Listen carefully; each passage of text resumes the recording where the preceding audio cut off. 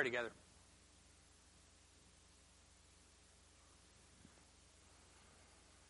Oh, merciful Father, we thank you for the truths that we've sang already this morning, that your name does ring out across the land, that you are seeing your nations brought home, that your message is being proclaimed to the world, and that all peoples everywhere will hear the great name of Jesus Christ for salvation.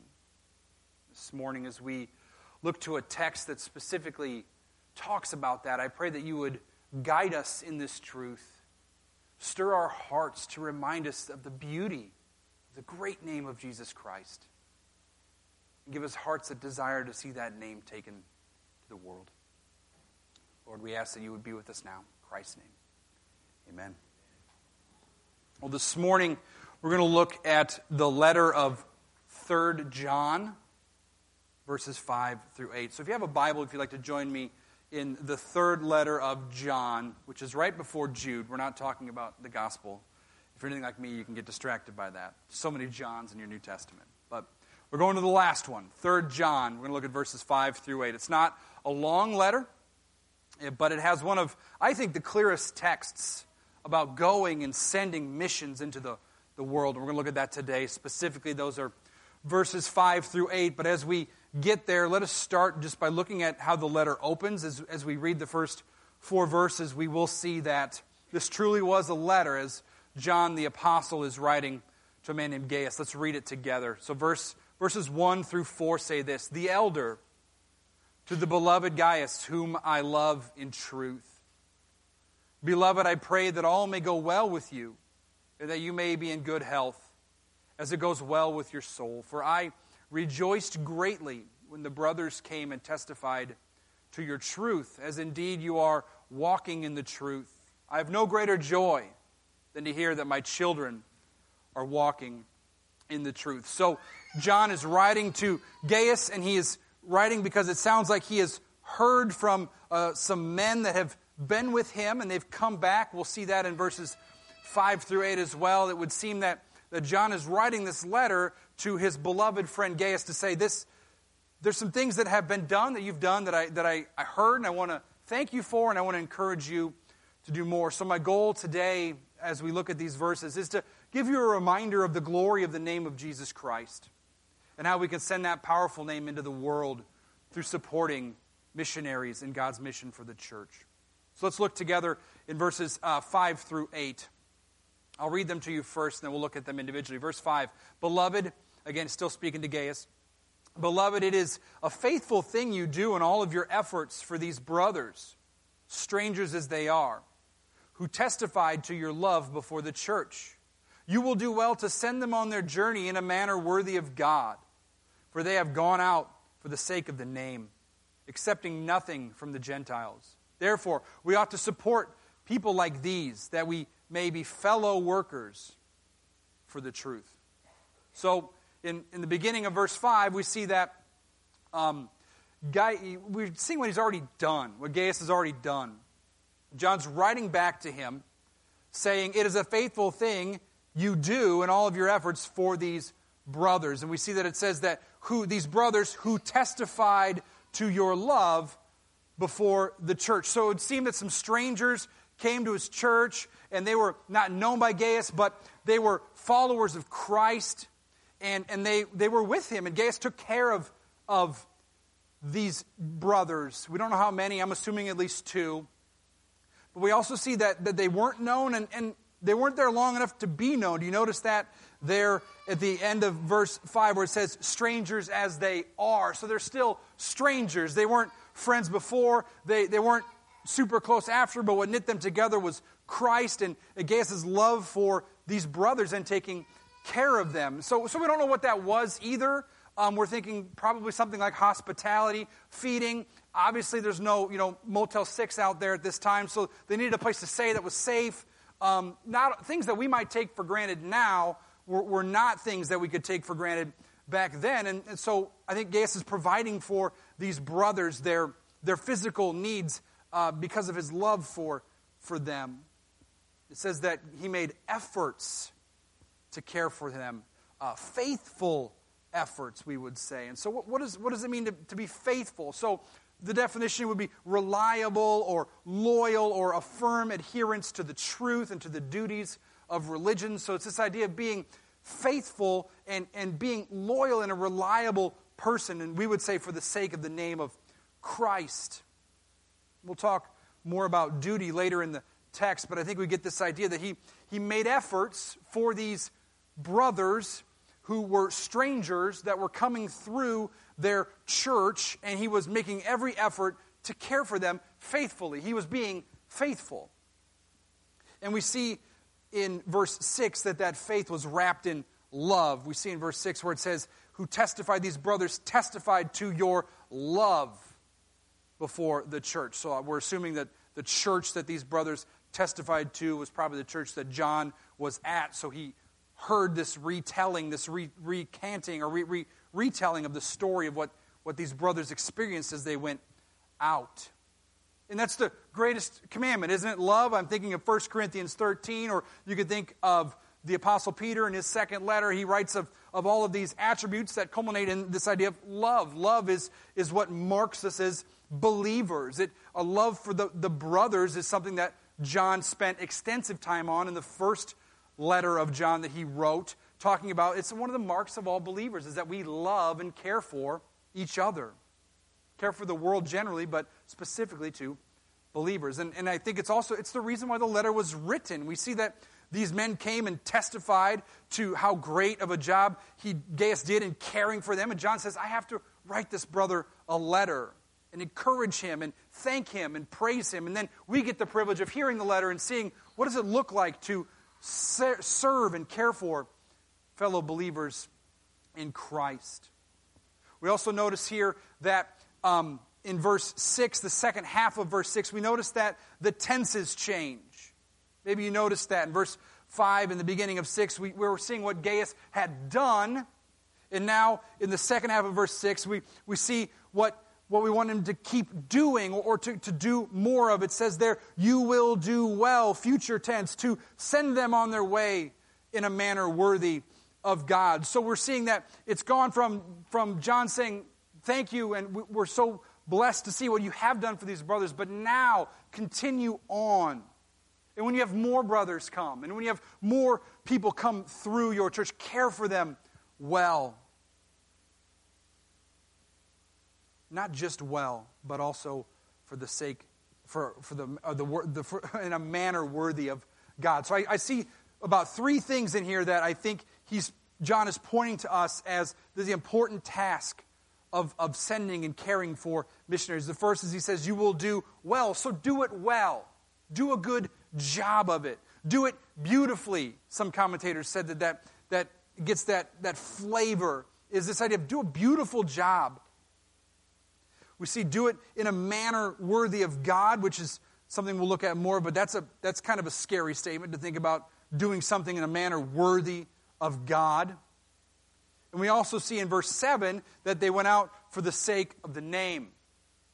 So these three areas that we're seeing that John is encouraging them is to do it well, do it in a manner worthy of God, because they're going out for the sake of the name. And I would also maybe add a fourth that is not included in these verses, but if you were to keep reading in verse 9 of this letter, and again, I'm going to just perpetually butcher all names.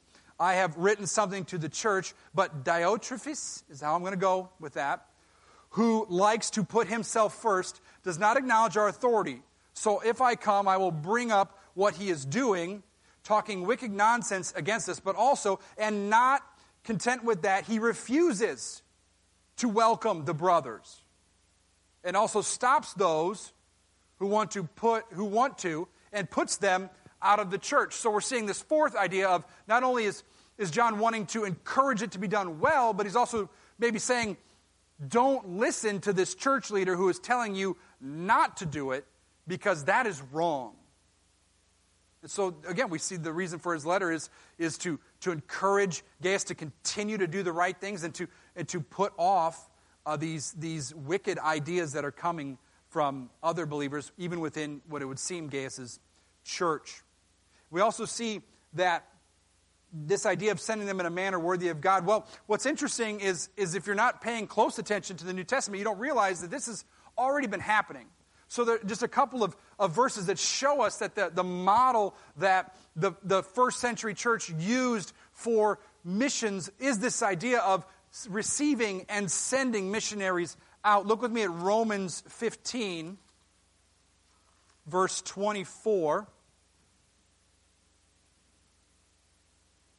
So this is Paul writing to the church in Rome, and he's talking about, after he's written just mountains of theological truth, he gets to the more practical. And look at verse 24 of chapter 15. It says, I hope to see you in passing as I go to Spain, and to be helped on my journey there by you, once I have enjoyed your company for a while. So in Paul's mind, part of this missionary endeavor is, I'm coming to you, church in Rome, that I would be encouraged and cared for so that I can continue on into Spain.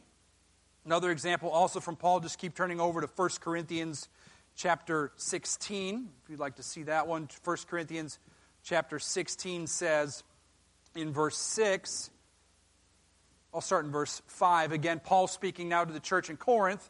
He says, I will visit you after passing through Macedonia, for I intend to pass through Macedonia. Verse 6 says, and perhaps I will stay with you or even spend the winter, so that you may help me on my journey wherever I go. So again, Paul is writing to another church saying, I'm planning on coming through, and my hope is to maybe even spend a whole season with you and be encouraged and helped on my journey. Let me give you one more. Titus chapter 3. Lest you think it was just Paul that was receiving all of this special treatment. Titus chapter 3, verse 13 says this. Do your best to speed Zenaeus the lawyer and Apollos on their way. See that they lack nothing. So again, we have another example. Paul is still writing, but now he's writing on behalf of other people being sent out onto the mission field. He's saying, when they come to you, receive them and see that they lack nothing and send them on their way. So there was already a history in the early church of this model being done. And it's really important, I think, that what's so unique about the way the Holy Spirit has captured the New Testament is that it's very general. It's not specific. We don't see specifically how any of these churches, or what Gaius did in 3 John, to care for these missionaries, which means that means and modes change. Technology changes. Life changes. Everything changes, but it's the call that stays the same. The call to care for and send out those who go out for the sake of the name is what causes us and stirs us up to find creative ways to care for the sending of those who will go out for the sake of the name. And like we said before in verse 6 of 3 John, is that we're sending in a manner worthy of God. So the question we ask ourselves is God himself going to be okay with how we care for missionaries? How well are we supporting the direct ambassadors for God? And so you might be thinking that this seems like special treatment, or you might be thinking, why is this so important? Why dedicate a whole Sunday to something like this? And I think it's okay to ask that question, because I think it follows John's logic, because that's where he's going as he's encouraging Gaius to continue to care for these missionaries. He says, well, why?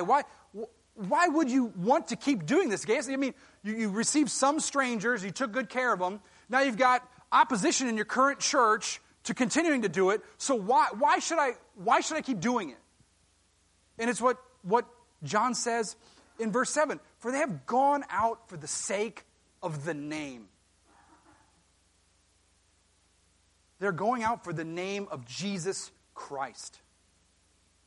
This also gives us more understanding of who these men were that came through this church. They weren't lost merchants, but they would seem to be those who made a committed effort to take the name of Jesus Christ to the nations, to the world. And they came out, and as they were on their way, they made a pit stop at a church, and they cared for these people. And the reason was because they cared for the name. So what's in a name? I want to give you just two texts, because there are many, but maybe just two that I want to remind us as to why John and we should make such a big deal about the name. Acts 4:12.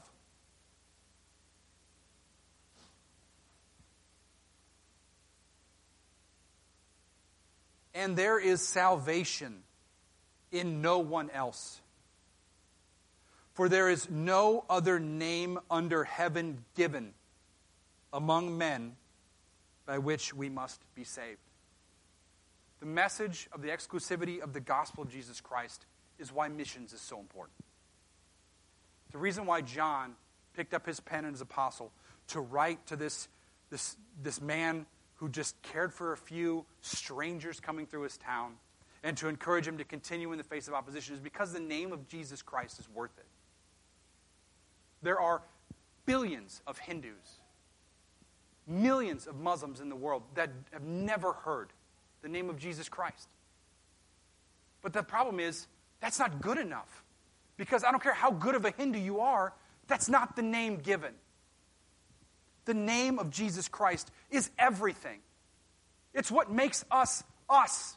That's why we're here this morning, is the name of Jesus Christ. And going on, I think one other text that hopefully you were thinking of it, is Philippians chapter 2. Philippians chapter 2, I'm going to start in verse 9. It says, "Therefore, God has highly exalted him," that is Jesus, "and bestowed on him the name that is above every name, so that at the name of Jesus every knee should bow in heaven and on earth and under the earth, and every tongue confess that Jesus Christ is Lord, to the glory of God the Father." I mean, there it is. That Jesus Christ has been given the name above every name. It's the only name given amongst men by which we may be saved. And that name is the name that every knee will bow under when history ends. Believer, unbeliever, follower, rebel, it won't matter. The name of Jesus Christ will be proclaimed and every knee will bow. And our desire is that more knees of more nations would be bowing willingly. It's what we want. We want the nations to hear that there's a name. There's a name. There's a Savior that has come and done work to save all who would put their trust in Him. And these are just two verses. There are countless others that we could look at in the New Testament. But I think it explains why missions exist. And I'm going to quote John Piper. You've probably heard it. It's just a really great quote. Missions exists because worship doesn't. Worship is ultimate, not missions, because God is ultimate, not man. So the purpose of missions, the purpose of sending and caring for missionaries well, is not anything other than the fact that there are people that are called to worship the name of Jesus Christ to the praise of God the Father. And the reason we have missions is because not everybody knows it. Not all people groups are represented. We're not there yet. John knew it then, we know it now.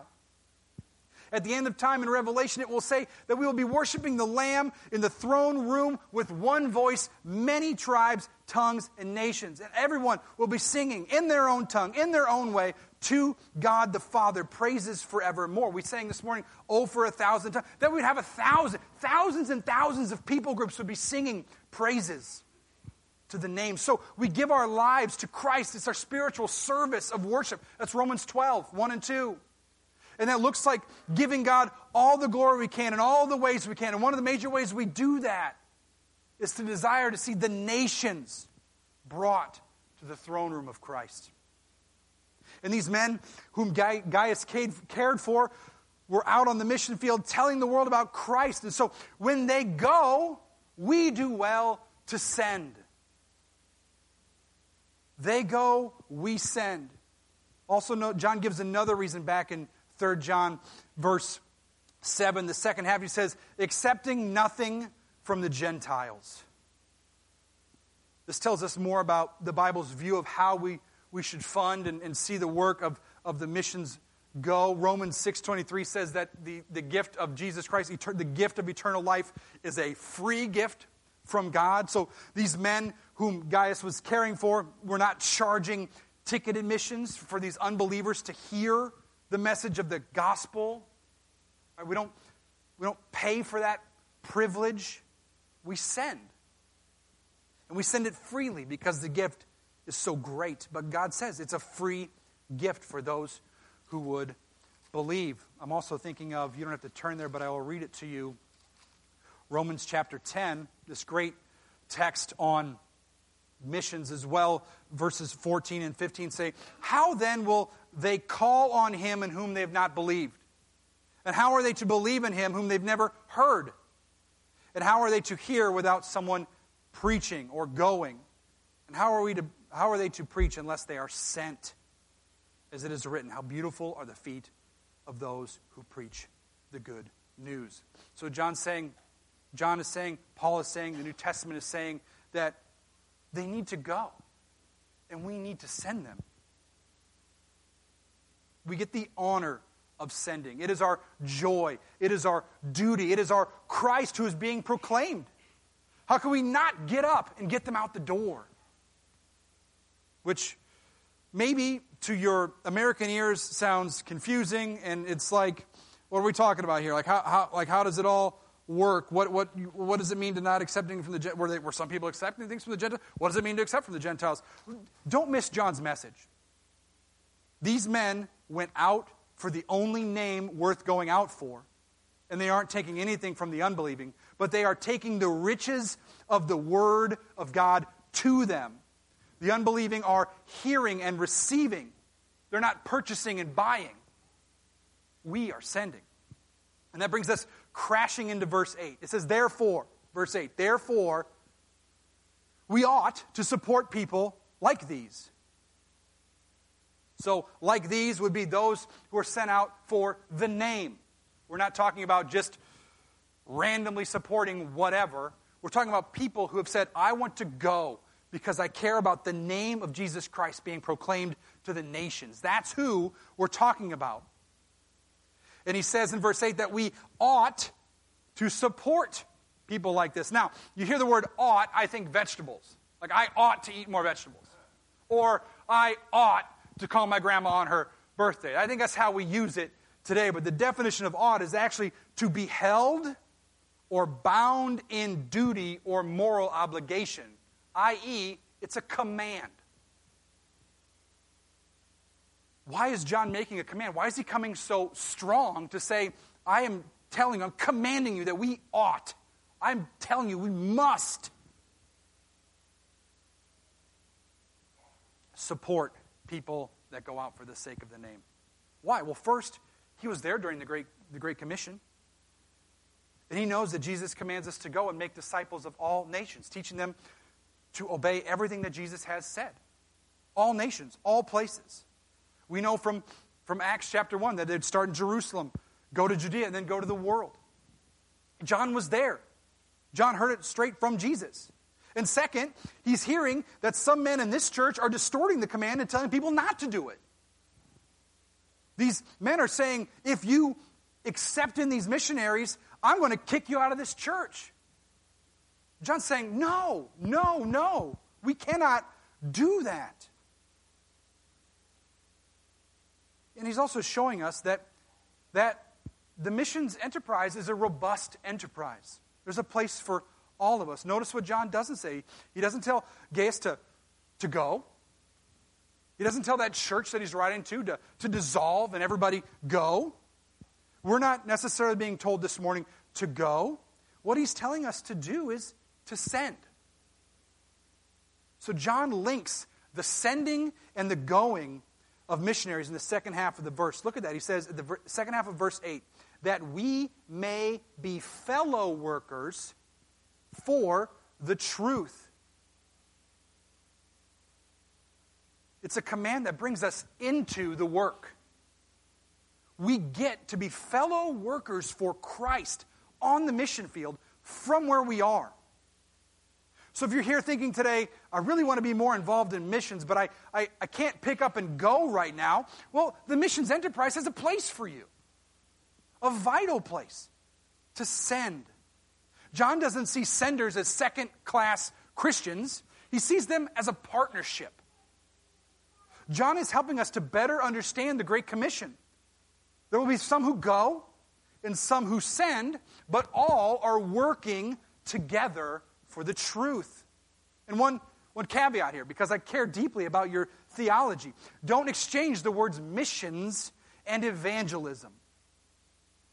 The idea is that I don't want you to think that, well, okay, so maybe we just can throw more money at it, and that will do it. So this weekend's a great example. If I threw some money at CEF, boom, kids are being evangelized, I'm off the hook. Or missions, I'm going to find a great missionary to support, I'm going to send them some money, boom, I'm off the hook. But remember, we are evangelists first. All of us. The difference between missions and evangelism is that a missionary goes to a new culture and plants themselves in that culture, gets to know and understand their culture so that they can be more effective at evangelism. We just get to start at step 3. We already know the culture. We already know all that stuff. We just got to open our mouths. So don't think that what we're saying here is, well, now I'm going to be a sender and I don't have to worry about it. And I say that because our view of the name of Jesus Christ too often is too small, if I can be honest with you. And I'm just speaking for myself, but hopefully I'm not that much of an anomaly. But how much do we care about the name of Jesus? Do I care enough to open my mouth to my unbelieving relative? Do I care? Or am I more concerned about my image than the name of Jesus Christ? Is it to talk about 3 John, is it just random people's out there and I care, but not that much? Like I care once in a while. Well, once every 6 months when one of these missionaries comes through, I get excited about it. So I think we need a bigger view of God and the powerfulness of His name. Together with the youth, we started looking at the book of Romans. And 2 weeks ago, we looked at Romans 1:16 that says, "For I am not ashamed of the gospel, for it is the power of God for salvation to everyone who believes." To the Jew first and also to the Greek. So there's only one name, only one message that comes with the power of God. And it's the name of Jesus Christ. And it's the gospel message of what Christ has done for you and me and literally the world. And we need to see that. And we need to understand the power. There's only one name, and there's only one message. One. Nothing else is going to cut it. Nothing else cuts it on the mission field. I don't care how good your mercy mission is. I don't care how good and how much physical need that you are giving to the peoples. I believe in that. And I believe missionaries do well to care for the means of the people. But if we don't bring them the one message and the one name, none of it matters. And so I'm all eat up with this because I've been dealing with it for a week. Because Pastor asked me to preach about missions, and I realized my wood was wet. I do not have a big enough view of Christ and His name and the importance of His name going to the nations. So you are all listening to myself talk to myself. So hopefully you're encouraged by it, because I've just found that this is just an area of my life that I've been lacking. And supporting and sending missionaries is about the message of the gospel. So we have to ask, do we believe that the power of God is for salvation in the name of Jesus Christ? Do we believe that Christ is the only name given? Because I believe, as I believe most of you do, is that the message of the cross is the only thing that matters. And what I mean by that is that the message of the cross makes everything matter. By faith in Christ, it gives meaning to our parenting, to our marriages, to our work, to eating and drinking, to being part of a church community, and to missions. If we know the name of Christ and we have faith in Christ, everything else matters. So again, I said this before, but I want to say it again. I don't want you sitting here thinking, this is just one more thing you feel guilty about, Brett. This is just one other area where you're going to get me excited today, and I'm going to peter out in a couple weeks like I have and everything else. Well, let me read you a quote that I found helpful from William Carey, who most would call the founder of modern missions. He went to India in the late 1700s, early 1800s to evangelize the Indians in India. And he says this: "When I left England, my hope of India's conversion was very strong, but amongst many obstacles, it would die unless upheld by God. Well, I have God, and His word is true. Though the superstitions of the Indian were 1,000 times stronger than they were, and the examples of the Europeans 1,000 times worse, though I were deserted by all and persecuted by all, yet my faith, fixed on the sure word, would rise above all obstructions and overcome every trial. God's cause will triumph." Remember, Jesus said He will build His church, Matthew 16:18. So we don't carry this burden ourselves, but instead we press into Christ by the grace that He supplies, that we have a greater desire to see His name proclaimed to the nations. So if you're not there yet, like I wasn't there yet, like on Tuesday, ask for it. God answers prayers, and He will give you the grace that you need to have that fire in your heart kindled for His great name. And once that fire is going, you can't help but put it everywhere. Your life becomes on fire for Christ in every way, including missions. So if you have this fire in your heart for Christ and His great name, all of a sudden evangelism doesn't become a duty, but a passion. And reading the Word doesn't become a duty, but a passion. And then all of a sudden you have passions for people groups you've never met, because Christ can stir that in you. He can do that by His grace. And He does do that. He's done it for many in this body over the years. We truly stand on the shoulders of giants at Morningside because we've had so many here that have cared so greatly for missions for so long. We were talking to the Starks this morning, and it'll be, essentially next year, it'll be about 20 years. I've been coming to this church since 2006. I've never known a time where we didn't support the Starks in their mission. That's wild. But we know that here. And I think we're being reminded of the great name of Christ this morning.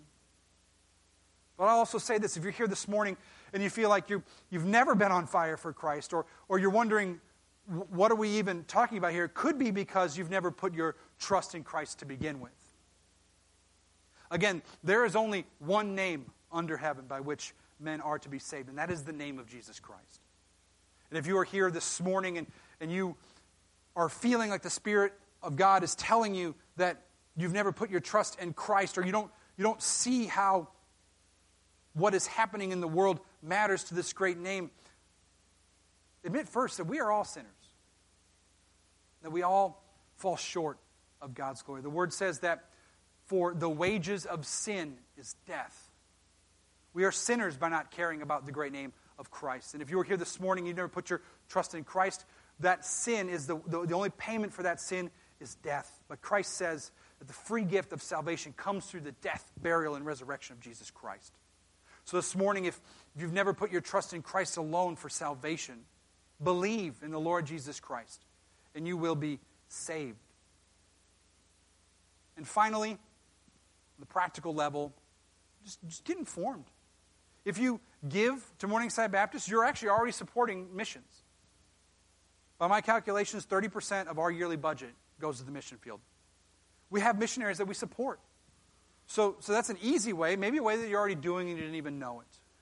But there are many other ways that you can look to support missionaries. And I would say the number one way is pray. This isn't an afterthought, but think of it like an exclamation point at the end. Prayer accomplishes the will of God. God moves and acts through the prayers of His people. So pray for those that are sent. Pray for our missionaries and any others you can find. There's so many ways that you can find to pray for specific missions, missionaries, specific people groups. But we know that prayer is the effectual means of grace that God is pleased to answer. And when you look up texts in the New Testament about prayer, you notice that all the apostles believed that prayer actually worked. So I would say we should as well. Listen to John himself a few pages before in 1 John, where he says this in 1 John 5:14. And this is the confidence that we have towards him, that if we ask anything according to his will, he hears us. And if we know that he hears us in whatever we ask, we know that we have the request that we have asked for him. Well, with that said, let us pray.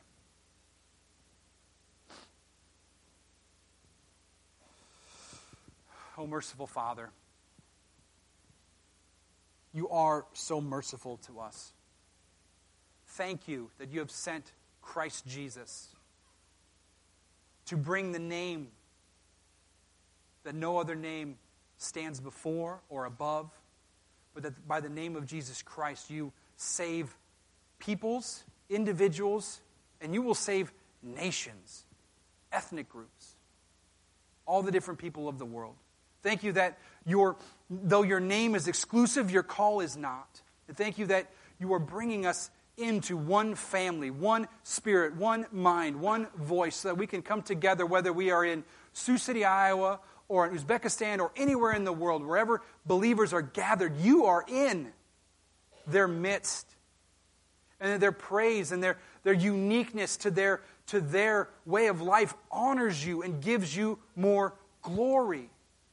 And God, we want to see the world worshiping you. We want to see the nations worshiping you and singing praises, because you are the God who deserves all praise and all glory.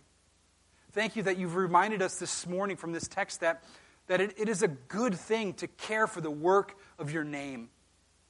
And I pray, God, that you would not allow anyone to leave here feeling condemned or burdened by the sending of missionaries, because, God, you accomplish all things by the power of your great hand anyway. Acts 17 says that you are not served by human hands as though you need anything. So we get the privilege of giving, knowing that your plan will be accomplished. So instead, stir each of our hearts to the great joy that we sit under the powerful name of your Son, Christ Jesus. And that in his name, the nations are saved and we are stirred up to worship you. And we'll start now and we'll continue on for eternity. Thank you, Father. It's in Christ's name that we pray. Amen. Well, would you please stand and join the worship team as we sing Sovereign Over Us?